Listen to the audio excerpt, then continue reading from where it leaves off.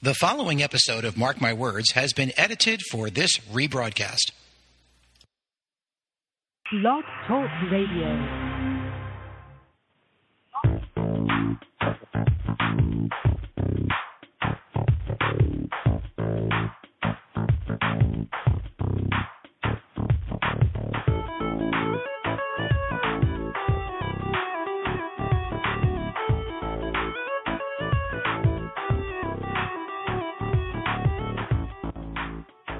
Hello and welcome.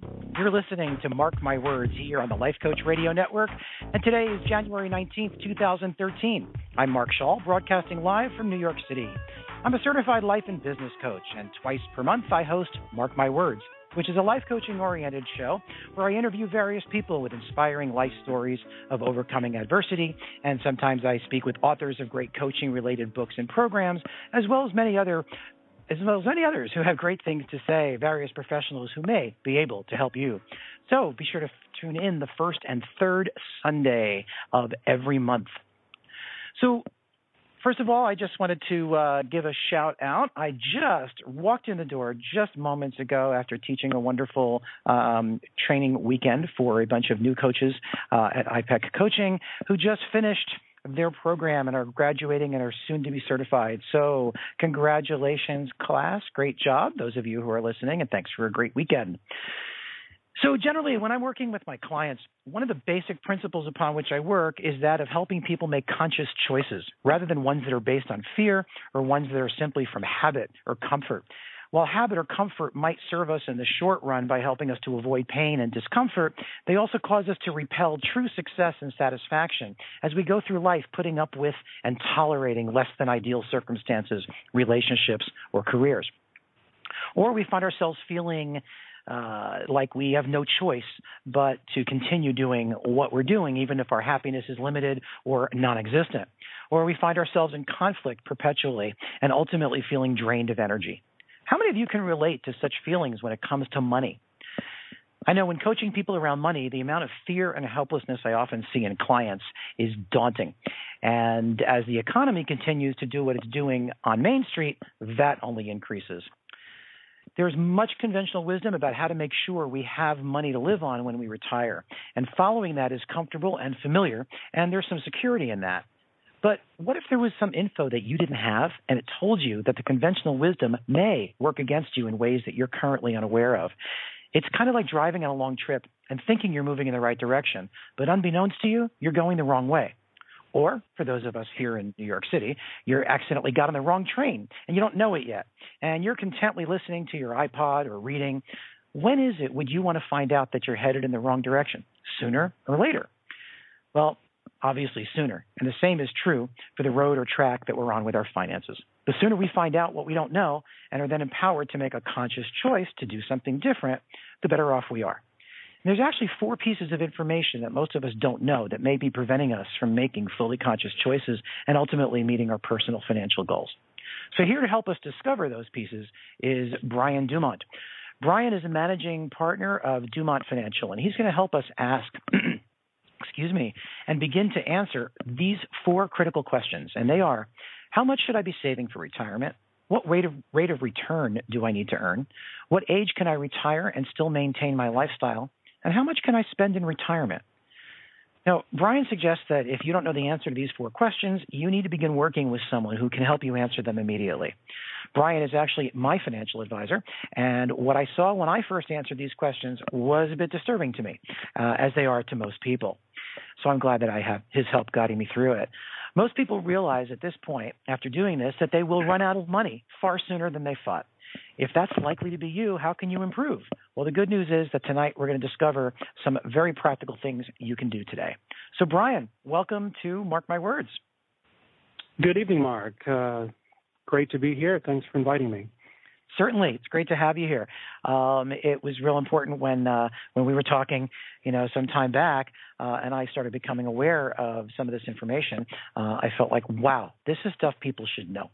So that's why I decided to have Brian come here and share it with all of you. So great. So before we begin, Brian, why don't you tell us a little bit about yourself and your company and a little bit about what you do? Sure, Mark. So Again, my name is Brian Dumont. I have a practice called Dumont Financial. We're located at Rockefeller Center in Midtown Manhattan. We've been there for about 10 years now. And we have a very unique approach to financial work, and that is that we help people find money that they are currently transferring or losing, throwing out the window, and bring that back to their table so that they can save more for the future and hopefully enjoy today as well. Great. Yeah, so working with you has actually opened my eyes in some good ways, and in some ways that don't necessarily feel so good, but are probably good for me in the long run. Realizing that if I continue to do what I'm doing, I may run out of money in my old age, didn't really feel so good, especially when I thought that I had finally chosen to do the right thing, right? So the good part of this was realizing that even at my current age, of 29. Yeah, that's the thing. 20. That's it. I still have time. I still have time to turn that around without eliminating the things that bring joy to my life today.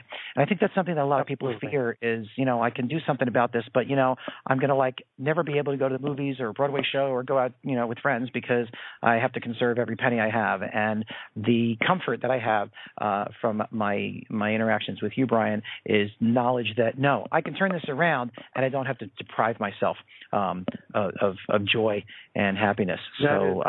That is so well said, Mark. I'm glad you've got that because, I always say to clients, how much effort do you want me to spend with you to get you to reduce your current standard of living so you can save more for the future? I have not found one person yet who has said, yes, I'm up for that, Brian. So what else can we do? Well, that's what we're going to talk about tonight, actually. Great. Excellent. Very good. So just want to remind everybody, by the way, that if you would like to call in with a question or a comment, please feel free to. And we'll be taking your calls here tonight live here on Mark My Words. And the number to call in is 646-716-9397. That's 646-716-9397. So, Brian, when I'm coaching my clients, my work involves assessing where they are in the area of their life that they've chosen to work on with me, and then where they want to be at a given point in the future, whether that's in their career or their relationship, or as we're talking about in this case, their finances. We then create a strategy to get there and come up with ways to minimize the things that might sabotage their efforts, including, for example, limiting beliefs or fear, or things like that. And I help them explore by asking them some challenging and often critical questions that they may never have considered. In my work with you, I've noticed that your process is actually a bit similar. So that said, as a context for the work you do, let me ask you, if you were going to give listeners a place to start with how they can improve their finances, where would you suggest they start? And can kind of give us an overview of your process. Sure, Mark. What I believe is that you can't know where you're going to go until you know, first of all, where you are and where you want to be. So I always begin every first client meeting looking at, in a very detailed way, where people are, what they're happy with about that, what they're not happy with about that, what do they want to see improved. And that sort of gives us some groundwork to begin. I always say, I make the analogy, if you go to a doctor, does the doctor start by giving you a prescription? Well, of course not. They start by asking you lots of questions, doing some tests, getting the results, and then eventually getting to actually write the prescription or what have you that they need you to do. And it's the same for us. Some people think, well, if they come into the financial office, I'm suddenly going to hand out a product, and that's just not the case. We need to start from the ground and work from there. So obviously doing the detailed review, and then, there are some critical things that we look at, and the data can help us tell. For example, and these are the questions that you were talking about earlier, everybody should be able to answer this right off the top of their head.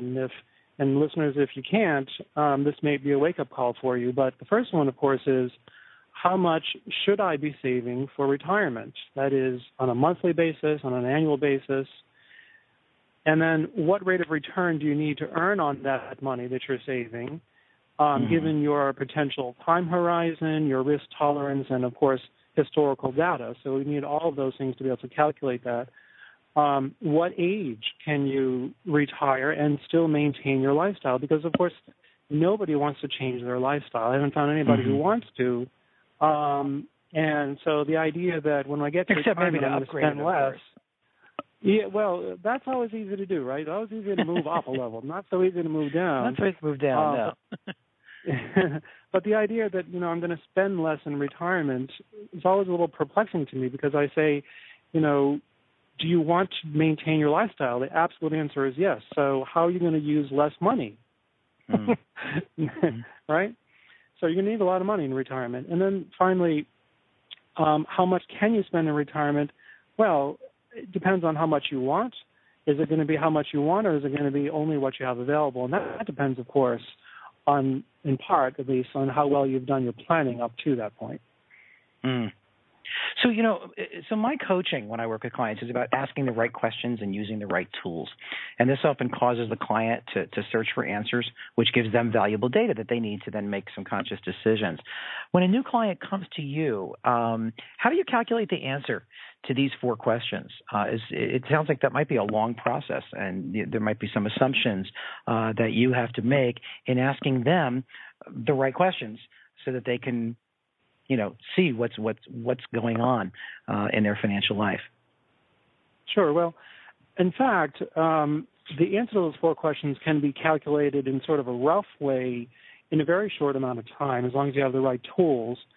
And I do that in the first meeting, and it only takes about 10 to 15 minutes. And then, of course, we can refine that over the next hour or two, depending on the complexity of the assets. We certainly refine that. But initially, there's just a handful of data that you need to look at, and that would include things like your current age, your retirement age, your life expectancy. The longer you're going to live, obviously, the more money you're going to need, and so on. Your current income, your investable net worth. Now, investable net worth means what you have that you're going to or want to spend in retirement. Most people don't want to spend the equity in their home, for instance. So that is not included in that number. Your annual savings, how much you're saving on an annual basis, the growth rate that you can expect. Some people have more risk, are more risk averse, especially after 2008 and 2009. So, they'd rather take less risk, I find, if they can be sure they're going to have the money there and growing. And then, of course, things like what rate of distribution are you going to be able to earn? Once you're actually taking the money out, you need to be even more conservative to protect your nest egg. And then something that none of us can really change, but we have to make an assumption about that, and that is inflation. Inflation, if you look at it historically, for most people like us in our 40s or 50s or even 60s, an average inflation rate is somewhere around 4%. It's not 2 or 3%. And that makes a big difference on, how much money we're going to need in the future. Defined benefits, future assets, future expenses, and do you want to leave a legacy to children or to perhaps a nonprofit that you particularly like? Those are all things we can put into the calculation. And then, and with the software that I use, I put all that in a few minutes, press the calculate button, and come up with the answers. It's interesting. So I hear you talk about things like life expectancy and do you want to leave a legacy behind. That's really emotional stuff. I would imagine that can be pretty challenging as a financial advisor to deal with people sometimes. How does it feel to deal with that with people sometimes from your perspective? And I deal with that kind of stuff all the time with clients. It's a pretty normal part of my conversation. But I would imagine that in your world that might be a little different. Can you comment on that a little bit? It kind of depends, Mark, on where people are at, in a sense. If they're very certain that, for instance, they're going to be able to provide for their own needs in retirement and not run out of money, then legacy becomes an issue and how to transfer the family wealth. In many other cases, of course, people are looking at college bills and then retirement and not sure if either one's going to happen, to their satisfaction. So legacy becomes much less important in that case. So initially when we're doing these rough calculations, let's say, to answer these 4 questions right off the bat, it's much less about legacy and just they want to know, is the money hopefully going to last through their lifetime if they keep on the path that they are? Does that make sense? Yeah. No, absolutely. Absolutely. So great. So you get all that data, you put that all into the software, and hopefully with the click of a button, you get the answers to those. And then I imagine that next is some shock on their face, some aha moments. That must be a pretty interesting moment. Well, as you're chuckling because you went through it yourself, and you know what that feels like. And when the numbers flash up on the screen and suddenly someone realizes, you mean my money's only going to last 7 years or 10 years or even 15 years? It's quite, it's an emotional moment. And I ask people, how do you feel about that? Because it is perhaps for many people the first time that they realize the money's not going to last. And what I have, I'm just going to run some numbers for our listeners because I can't run your numbers today, obviously, but just to give you some parameters. And, as you're listening, take these numbers and divide them or adjust them in your head mentally up or down, depending on if you're younger or older, or if your income is more or less, or your assets are more or less.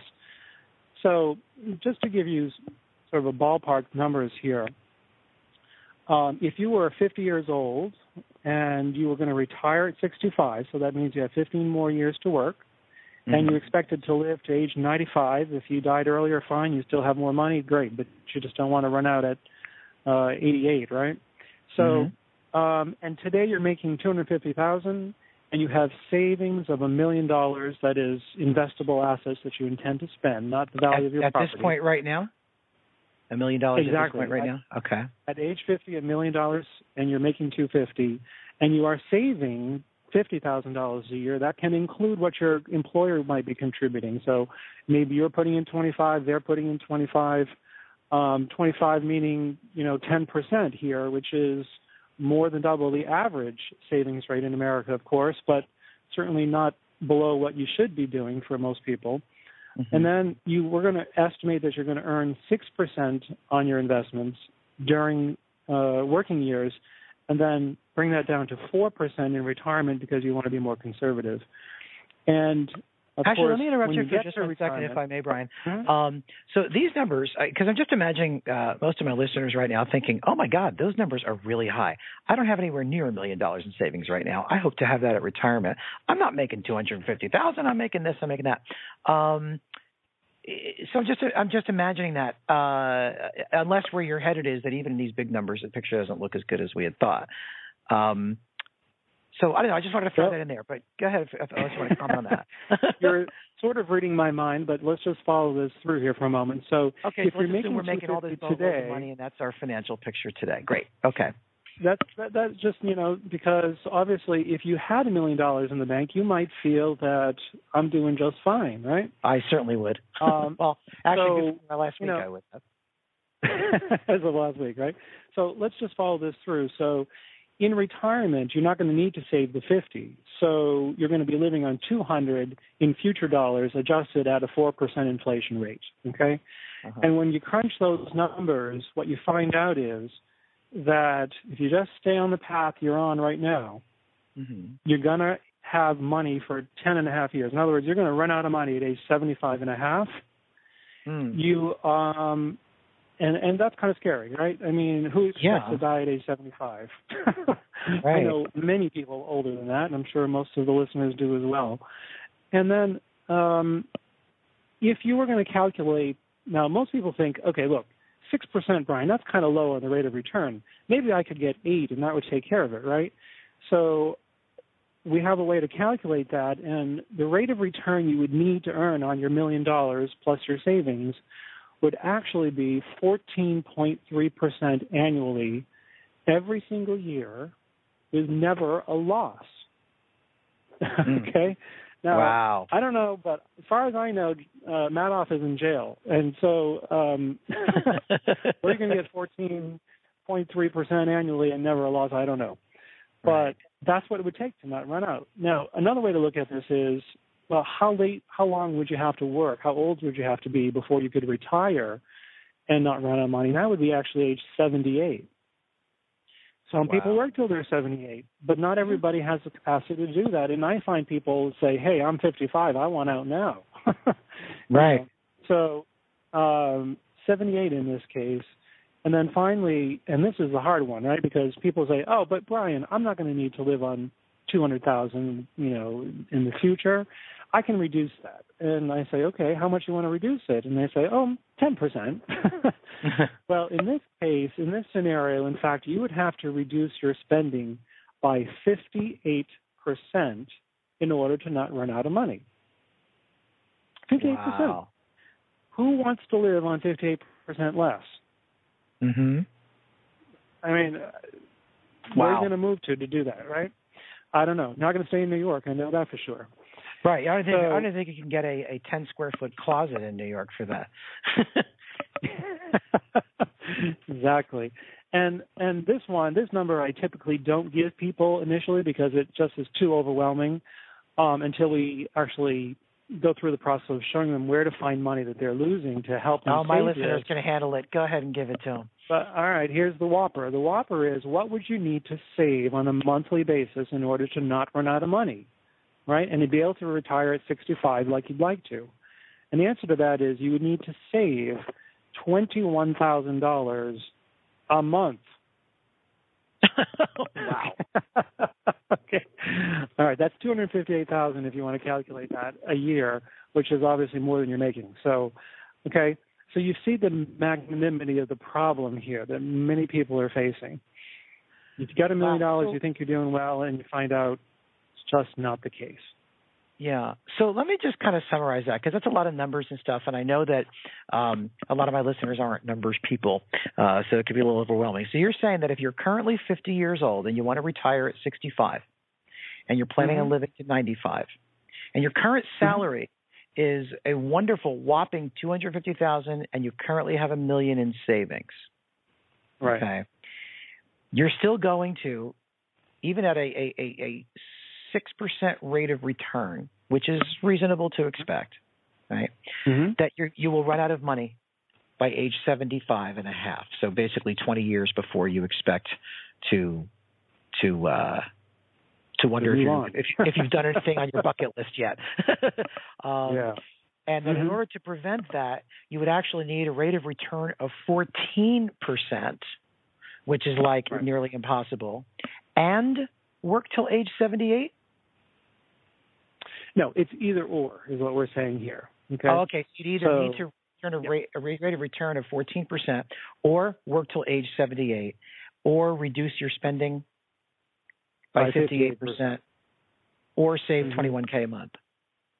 Yeah, exactly. Wow. And all those are really, really terrible options, except maybe working to age 78, unless you love what you do, like I do. I'm happy to work till that. But I think most of us most people might not agree with that, except, of course, for all the fellow coaches that are listening on the line. So, wow. So those are some pretty striking realities. Exactly. And the reason for doing that right away, and maybe even tonight for some listeners, is because until you know what the issue is, as I said, how can you move beyond that? And the other issue is that when most people find that, they don't know what to do because they're already saving as much as they can, right? They're earning at the rate of return that they think they can earn, and they don't know what else to do. So, here's what I believe, and this is what I start to tell people, and that is this. I believe that you have more to gain by preventing losses than by chasing rates of return. Let me say that again. You have more to gain by preventing a loss, that is money going out the window, than by trying to take on more risk to get a better rate of return. Okay? Now, what that means is that we are going to have to look to find what I call money leaks, or transfer losses, okay? And like Starbucks lattes. Well, in fact, that does not qualify as a money leak. Okay, and I'm glad you bring that up because that's very good. That's actually what I call lifestyle, right? So I think that there's three types of money. One of them is, first of all, your accumulated money. Those are the assets that you have saved and are saving for your future. The second one, of course, is your lifestyle money. That's the money that you use on a daily basis to enjoy your standard of living, and that includes your latte, right? And then and unfortunately, most people only know those two areas. So when they come to answer the four questions like we have, and they say, look, my accumulated money is not going to hold out, what have I got to do? Tighten my belt? Is that all there is? And I say no, because there's a third area of money, and that area of money is called your transferred money. That money is the money that's going out the window. Now, unnecessarily, by the way, and unknowingly for the most part, okay? Let me just give you very briefly what I'm talking about here. There are three broad areas where transfers can occur. That is in areas of protection, in areas where you finance your life, and also in areas like taxes. When I work with people, we look in all the areas to find where the money is being lost so that we can bring it back to the table. I'll give you a very brief example here. In New York, of course, we pay a lot of taxes. A lot of places in the country we pay a lot of taxes. And that, sure. Of course. One of the questions I always ask is, which way do you think taxes are going? Up, staying the same? Well, what would you say, Mark? I would say they're certainly not going down. They're a little less likely to stay the same. I'd say it's a pretty safe bet they're going up. And that's what most people say, right? So here's the other part of that. Most people that I know, even professional people, doctors, lawyers, everybody, are putting money where? They're putting money into qualified plans where the money is, have they paid the tax on that yet or not? No, right? Yeah. They have deferred the tax, or another word I like to use is postpone. They have postponed that tax until when? Until later. Until later when they retire, right. So, until they retire. That's at least the idea. So if you're contributing money, let's say at which from what you're saying is going to be at age 115 anyway. Well, who knows? But here's the thing. When somebody's younger, let's say you have a listener here who's in their 20s or 30s, are they in the top tax bracket yet? No. Well, not likely. When you first come out of college, you're not in the top tax bracket, but you work hard, you do well, you succeed in your career. You start at maybe a 15% tax bracket, you get into the 20, 30, 35, eventually 40% tax bracket, and if you plan well and you save well, you hopefully can stay in that tax bracket when you retire, meaning you keep your same standard of living. But think about this. If you're contributing to a deferred program at a 20 or 30% tax bracket, and then you go to take it out at a 40% tax bracket, did you win or lose? Right. You lost. So you put it away. At the time you deferred it, you actually would have paid less taxes on it than you end up paying at the time you take it out. Precisely. And is that a transfer? Right. That would certainly be a money leak. That would be a money leak. Okay. So there's an example right there. Now, if Uncle Sam, with the stroke of a pen, decides to raise the tax bracket, even though you haven't done anything, your income hasn't changed, can they do that? Yeah. Absolutely. Right? And they have done that, and they do that over and over again if you look at it historically. So. Interesting. Well, this makes a lot of sense because, if I'm turning up the faucet to keep a bucket of water full, right, so I turn it up, and I don't know that there's a leak at the bottom that I can't see, I'm really wasting a lot by turning up the water to fill the bucket because it keeps running out the bottom, right? So the solution is not to keep dumping more water in. The solution is to plug the hole, to plug the leak, and that's kind of what you're saying here. Well said. In other words, really look at how your money works and find, for example, where are there potential tax losses? Where am I paying debt that I don't have to pay? Where am I paying to use my own money when I shouldn't have to pay to use my own money, and so on? Right.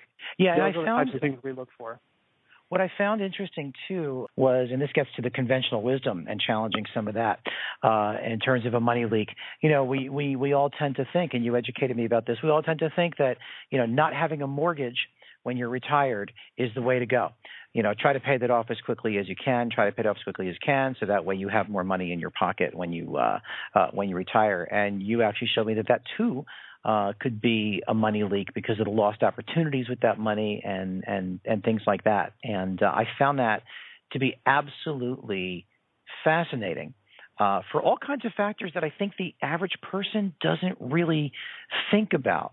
I think the most valuable thing I got from our last discussion, Brian, was the piece about how your money is the most valuable today. Tomorrow, it's worth less. 5 years from now, that same dollar is worth less. 10 years from now, it's worth even less. So it's better to keep it now, right? Exactly. And because it's worth more now. So if I have a mortgage, I have more of my money at its current value in my control to do the things that I enjoy doing with. And I just never really thought of that. I found that fascinating. And that's just, to me, what's frustrating is that people don't really seem to get that. We just kind of go with the conventional wisdom. Well, I always say to people what I believe is that you need to have your home paid for. I believe in having your home paid for. The way you go about doing that, however, might be a little different than what some people are thinking, because in my way of looking at things, a mortgage is just a financial instrument. That's all it is. And it is not a financial, here's the analogy that I make for people, and I'll make two analogies. One is, is it the swing or is it the club that wins the game, right? And if we were going to send you to play in the Masters, golf's most prestigious tournament, and you get to pick one of two things: any player's swing, that is their ability, or any club in the world, which would you choose? Well, you don't even have to play golf to know, right? Right. Actually, give me a Broadway analogy. I'll do better. The other analogy for everyone who's a Broadway person in New York is you're going to be you're trying to win a Tony, right? And you get to pick one of two things. You can pick any actor's acting ability, or you get to pick any prop in the world. What are you going to pick? Oh, clearly the acting ability. Yeah, exactly. Yeah, I told you I would do better on that question. As far as I know, the Academy doesn't give awards for the best prop. Well, maybe best scenery or something, but that's not what the actor wins, right? So that's really where it is. It's the same thing with our money. When it comes to finances, a mortgage or any other instrument it's just an instrument. It's what you do with that. It's how you use it that makes all the difference in the world. Sure. So basically, you essentially help people find where they're losing money so that you can then bring that lost money back to the table so that they can use that to make up the shortfall with what they're unable to save otherwise. And you do that without changing their current lifestyle, which is the interesting thing about this. That is correct. That is the goal. Yeah. Well, I would imagine that's not pretty easy. That's not very easy to do. Otherwise, wouldn't everybody be doing that, right? So I know that there's a tool that you use to help people understand this. And we're going to take a break in a moment. And when we come back, I'd like to talk about that tool, if that would be all right. It's your personal economic model. And those of you who are in front of your computer, by the way, you can download, if you have not already, you can download a diagram of the economic model. So if you go to markmywordsradio.com and you scroll, you'll see it'll say download Brian's cash flow handout here. Or if you're on the Blog Talk Radio site where the description of the show is, where you've clicked the play button in the player, then you can see in the show description there's also a link to go ahead and download that handout. Again, if you have a question and you want to give us a call here at Mark My Words, please feel free to do that by calling us at 646-716-9397. And Brian and I will be more than happy to answer your questions or respond to your observations. That's 646-716-9397. So hopefully you've downloaded the slide that we have for you. Again, that's located at markmywordsradio.com, and on the page you'll see download Brian's cash flow handout here, or if you're on the Blog Talk Radio Network site where you've clicked on the player to listen to the show, you'll also see in the show description the link there as well. If you're unable to see that, Brian will actually give a description of it so that you can have a picture of it in your mind, which might even be more beautiful than the one that he's created for us. Well, thanks for a lot of confidence there, Mark. Certainly. So it's called your Personal Economic Model, or PEM. So go ahead and give us that picture of what it looks like. Sure. What I'm going to describe is what I think of as perhaps the most succinct picture, and sometimes, as we say, a picture is worth 1,000 words, of what is happening with our money, each of us really. And it all fits on one page, which is quite amazing. So picture, if you will, on the left-hand side of your page, an income generator, maybe a stainless steel tank. And on the top of that tank are two inputs. One of them we're going to call the earned income input, and the other one is going to be for inheritance or other sources, maybe royalties or such that you're going to receive in your lifetime. So money comes into the income generator from the top. It comes in, and everything that's going to be produced,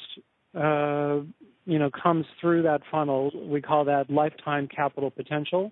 We have various ways to measure that, one of them, of course, being human life economic value. And then picture at the bottom of this tank, this income generator, a large pipe that is connected to it, and that, is money flowing out of that pipe is going to be monthly cash flow. And then as it flows out along that pipe along the bottom, it hits a four-way divider. We make it a different color, a brass color instead of a gray color, so you can notice that is called actually the tax filter. So on a monthly basis, the monthly cash flow comes, it hits the tax filter. What gets caught in the tax filter goes out the bottom because there's an opening there. The pipe just drains money out. That's taxes going out the window. And then what goes past the tax filter continues on horizontally until it hits the lifestyle regulator. That is what you get to decide you're going to set your standard of living at. That is, of course, what we call your current lifestyle, and that includes everything that you're going to spend to enjoy your current standard of living. And what you do spend, of course, goes out the pipe and is consumed and gone forever. Once you've spent it, you don't get it back. Mm-hmm. Now, back up, if you will, a moment to the tax filter, sort of the middle of that pipe, because there's another pipe that leads up from that area, a smaller pipe, quite a bit smaller actually, because that is actually your future lifestyle, the money that you're trying to save for your future. Mm-hmm. And it's obviously going up because how hard is it to save money? It's hard to save money. It takes pressure. It takes work to get money up that pipe. And at the top of the pipe, we have something called the investment or savings diverter, because we get to decide, are we going to put our money that we're saving into the investment tank on the left or the savings tank on the right? Right? Now, this is a very curious thing, actually, because in the vernacular, do people make a distinction usually between their savings and investments? Not really. Not really, right? People say it in one breath, my savings and investments, my savings and investments. Right. And in fact, what we're trying to do here in a picture is show that maybe we can divide those two things up, and maybe it's important to. So let's focus on that for a moment. On the left, again, is the investment tank. We're going to color that yellow, and we're going to put the big word risk across that tank. Why? Because obviously the nature of an investment is that it has risk. Right. It can grow, and it can also be lost. Now, I don't know anybody listening if you've ever lost anything or had your account value decrease when even you were putting money into it at the same time. And for that reason, the top on the investment tank, you will notice, is not there. It's gone. And in other words, sometimes when we invest in something, the money simply evaporates, or so it seems. It can happen that way. Okay. And then, by contrast, on the right-hand side, We have our savings tank. And so we have the big word safe written across it. It's green because we know that it's growing. And in fact, that's the definition of what a safe tank is. Now, I want to be even a little more specific here and come back and talk about some of the characteristics of each of those tanks in a moment. But let me just finish describing the diagram here for everybody who's listening. There's also a couple more very important elements here, and that is that there's a little pipe. It's clear, and it goes between the safe tank and the investment tank, so from left to right, or from right to left, and then also another one that goes from left to right, from the investment side to the safe side. In other words, isn't it possible for us to say, okay, if I had a safe tank, money that I knew could not be lost, it was only growing, right? And an investment opportunity came up, maybe it's a real estate deal in Florida, I don't know, whatever it is, right? You could take some of the money from the safe side, flow it over to the investment side, make the investment, and if it goes well, sell the investment at some point and take the proceeds and put it back in your safe tank. Isn't that possible if you had a safe tank? Now, also, one more thing I'm going to describe on the picture before I'm finished, and that is that below those two horizontal pipes that allow money to flow between the two tanks are two valves. Those are the output valves, right? Because eventually what's going to happen is what? During your working years, you have money coming into the income generator and the money flows through. Right? You either spend it, consumed for lifestyle, or it goes up into one of your two tanks. But once you retire, that income generator is now cut off, and the only money you have left is the money from those two tanks. And so you've got to open those little valves, and the money starts flowing down, right, for you to meet your lifestyle. It still has to hit the tax filter, and the lifestyle regulator. But eventually, that's exactly what's going to happen. And so if you plan well, you have money, hopefully, in both tanks, and you will be able to drain those tanks as needed in retirement. That's the idea. Okay? Okay. Great. So that's the basics of the diagram. Great. So I imagine listeners have been kind of placing their money into both tanks as they're listening to try to imagine this and figure out how much they have in each. I presume that's what you do with your clients? Absolutely. And so, one of the talks we have is, okay, let's look at where you have your money today, okay, in terms of where does it fall into these two tanks. Now, let's talk about that for a moment. Let's define a little bit further what the investment side looks like. So investment side, as we know, has risk. What kinds of risk? What kind of risk does investment have?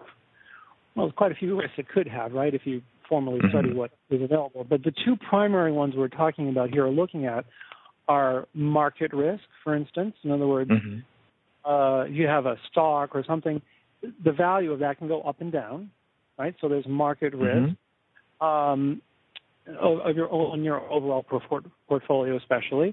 And then another huge risk is tax risk, right? As we talked about earlier, what if you're contributing at a lower tax rate and take it out at a higher tax rate? Or Uncle Sam, through the stroke of a pen, changes the tax rate, and you have to pay more than you were expecting, or more than you could have by paying the taxes today. You lost on that deal. So that's risk, and that's what we have on that side. Why would anybody want to put some money on knowing that those two risks exist? Well, why do they do it? They do it because of opportunity, right? Right. I imagine the promise of a return that might be faster if you had it in the safe bucket. Right. So, if you could hopefully in a good year like this, the markets did well in 2013. If you're on the investment side, you're feeling pretty good. After 2008, you're feeling pretty bad. So, it depends. And, of course, there's other issues like this year, 2014, we've seen tax rates go up again. So, that's the risk on the investment side. Now, by contrast, on the safe side, we have to define that as what? We have removed those two risks as much as humanly possible. In other words, We eliminate market risk, right? In other words, we want places where there are guarantees, that our money only grows linearly. It cannot have any losses. And hopefully we can even eliminate tax risk if possible. There are, believe it or not, places we can put money that are out of the hands or out of the reach of Uncle Sam. So we'd like to have that if we could, wouldn't we? Because then we would have some predictability in our model. Otherwise, we don't really know what's going to happen. Okay? Bear in mind that we're not trying to say one is bad and one is good here. We're just trying to define what the two are. So if you've been listening to us define these two tanks, now you can say, okay, so where does my 401k fall? Well, 401k, for the most part, does it have guarantees? No. Does it have tax risk? Yes, because you haven't paid the taxes on it. So it falls on the investment side. Falls on the risk side, right. And as we said before, by the way, we thought we were protecting ourselves from taxes for now, but we identified that, but when we pay it later, we might be paying, probably will be paying higher taxes on it later than we would now. Yeah. So that's why it's on that left side. Regardless of whether that happened or not, there is risk there. And the question is not whether or not, really ultimately not whether taxes are going to go up. The ultimate question is, do you want risk? Yeah, right now it's risky because it's an unknown. Exactly. And so what most of my clients find is that when we go through this exercise, suddenly they realize, oh, my gosh, I'm all on the investment side. I didn't realize it. And then we say, okay, so my real estate can lose value. Well, I guess that's on the investment side. My 401k, that can lose value. That's on the investment side. I got some money in a money market or a CD. Well, that is earning below the rate of inflation right now, and it's taxable. I guess that doesn't really qualify as safe either, does it? Because safe has to be growing by definition. Well, if you're behind inflation, are you growing? No, you're not. So you see where we are. And then we say, okay, look, here's what you have. You're fully on the investment side. You've got almost nothing on the safe side. Is that what you want? No. Is that what you want? No. Most people say, no, that's not what I want. And then we begin the discussion of, okay, wonderful. What would you like? Well, okay, I'm 50 years old or I'm 55 years old. I've got a few more years to work, but really I want to start building that safe side because eventually I know I'm going to be much more comfortable having a safe tank than just an investment tank. And we start to say, okay, now we're at the level of deciding the process of what's really going on with our money here. It's not about products.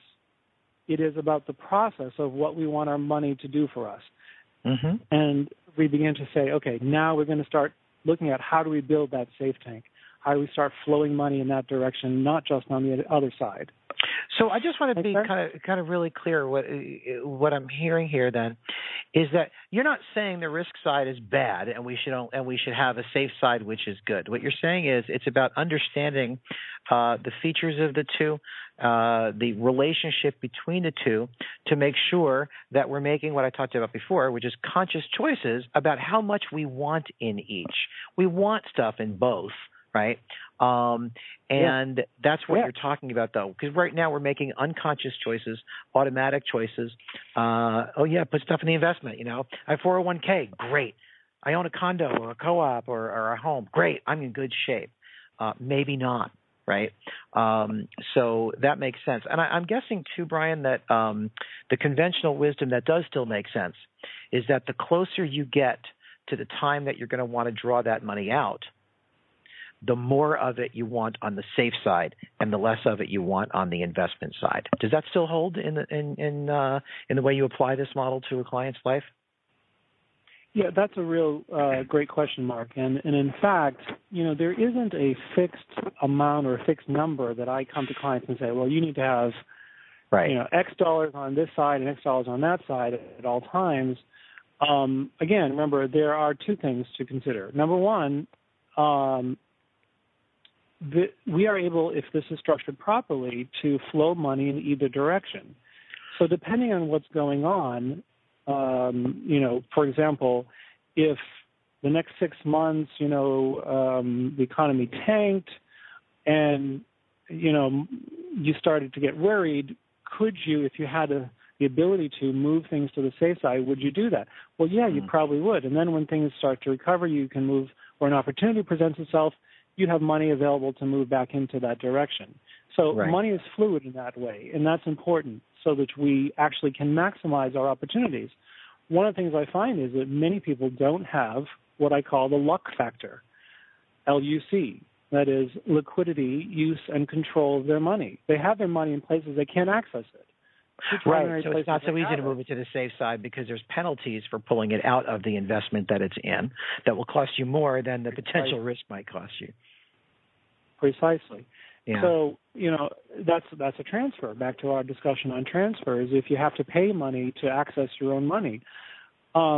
But your question earlier was about whether or not, when you get close to retirement, do I want more on the safe side? And statistics show this to be true, but the most sensitive time for anyone's portfolio is within 5 years of either side of retirement, 5 years prior, 5 years after. So that little spread of time, 5 years on either side of retirement, is when the sensitive time is for the portfolio. We need to have more money perhaps flowing on the safe side for that time. And I can't tell you how many people come into my office who are at that juncture and have almost nothing on the safe side until we begin working, obviously. Why does it change back after 5 years after retirement? Because once you're in retirement, I would imagine it wouldn't be okay, so to speak, to go and increase the risk side again.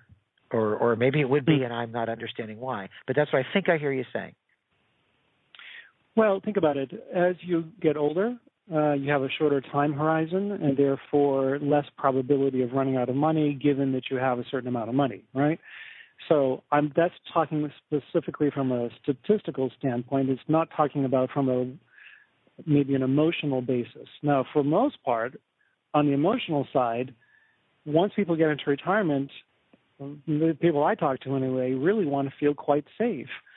And so we work to make sure that they still have the opportunity for, to profit from the investment side when things happen, but they're pretty sure that their safe tank is in place and it's available, and it's the foundation, if you will, of their plan. Does that make sense? Yeah, so I think what I'm hearing there, Brian, is that as we get closer to our, for lack of a better word, our expiration date, we start being able to see that, you know what, I do have more than enough. I'm going to be fine. So there's some excess, so to speak, in the savings that we can afford to start moving back into the investment side, and then we can sort of leave that behind to loved ones, family, and things like that in our legacy for them to then make decisions about and that are based on their life expectancy and age and all the critical factors that you talked about earlier in the show. Yeah, that's, again, well said. And, let me just also say this, that each person's finances are unique. No two people are exactly alike. And, for example, a younger person who is working has time to create and use both the investment and the safe side effectively once they understand how that process works. And an older person, either closer to or in retirement, still has time to create, to use a safe tank for themselves, and then even pass that on as a legacy to their children or their children's children. I'll tell you, Brian, I just wish I knew this when I was 22.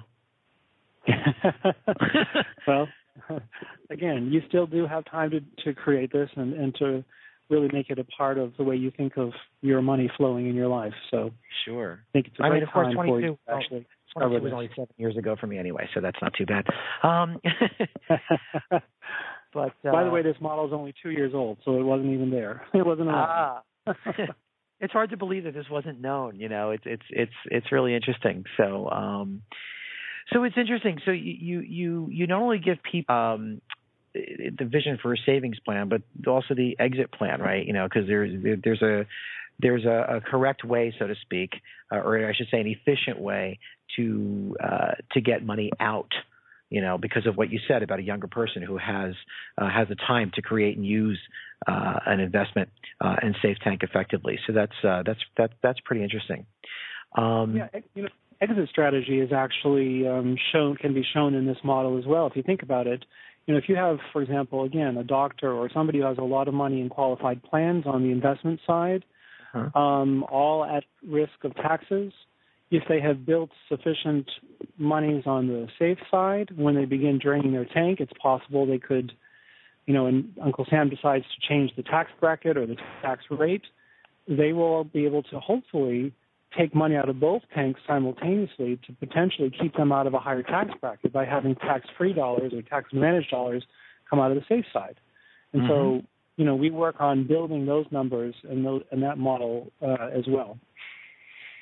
Great. Because you're right. Great. It does make a difference. The distribution does make a difference. Sure. All right. So, we're almost at the close of the show, Brian. And I want to kind of ask you, just out of everything that we've talked about, what are the basic bottom line recommendations that you would like our listeners to take away from this evening's discussion?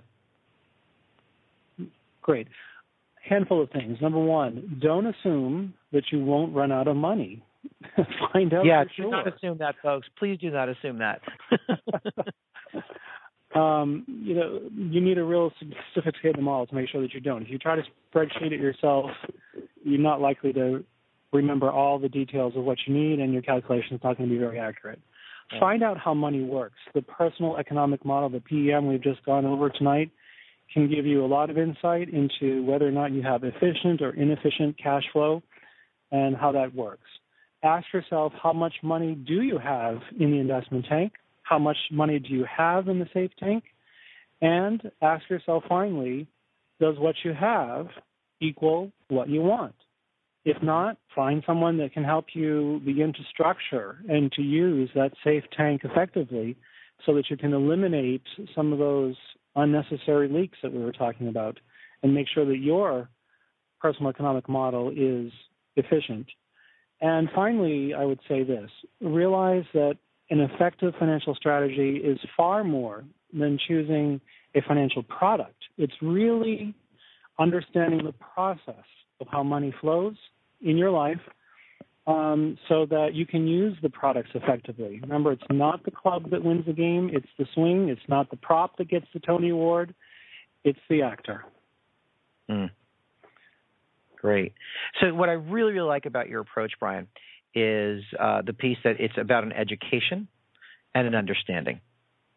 Working with you to the degree I've worked with you so far has been more of an education than anything else. Which ultimately, and this comes back to the basic idea of the work that I do with clients as a life coach, and that is that information is power. If a client has the information, they can make conscious choices that serve them. If we don't have the information, we can't do that. So, in my process with you, the information gathering and the understanding, which I'm still getting. I mean, we had this conversation. We've been having this conversation now for, more than a month. And that's after we've had other conversations over the last several years. So, but this particular conversation, we've been in more than a month, and I understand it more tonight than I did, yesterday, simply from probing around on it with you for the benefit of our listeners tonight. So, So as far as finding someone to work with who could help people with this, obviously you are somebody that can certainly help people to do that.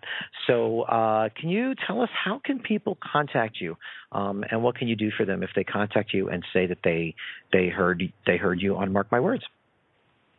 Well, sure. I would welcome the chance to talk with anybody who's been listening to Blog Talk Radio, and for being a listener, I'd like to offer you a no obligations, complimentary consultation to find out what's going on for you and where your goals are, where you'd like to be, and to see if we can make some progress for you in your situation. To contact me, probably the best way is just to go on my website. That's DumontFinancialLLC.com, and all of our information is there, and many of the things we've even talked about tonight. So again, I welcome the chance to talk with other people. And Mark, I do want to say thank you again for inviting me. It's been a real pleasure here tonight. And to our listeners, thanks for your time and happy planning. Thank you. Thank you very much, Brian. I appreciate that. And thank you for being here. Thank you for taking the time to be here. And if anybody, if you missed Brian's information there, of course, you can always listen to the recording of this show. But you can also go to markmywordsradio.com, and you can see Brian's information posted there as well. So as we begin to, or as we wrap up, I just want to thank you and tell you to feel free to mark your words if you'd like. If you have feedback for us that you'd like to communicate to the Life Coach Radio Network, visit us at blogtalkradio.com/Life Coach Radio Network, and then click the follow button and send us a message. For feedback directly to me or to suggest a show topic, go to markmywordsradio.com and click the home contact button and scroll down to the bottom and fill out the contact form. I hope you enjoyed the past hour. I certainly did, and that you found it engaging, enlightening, and stimulating. I certainly look forward to speaking with you all again on my next show. Thank you for listening to Mark My Words. I'm Mark, and those are my words.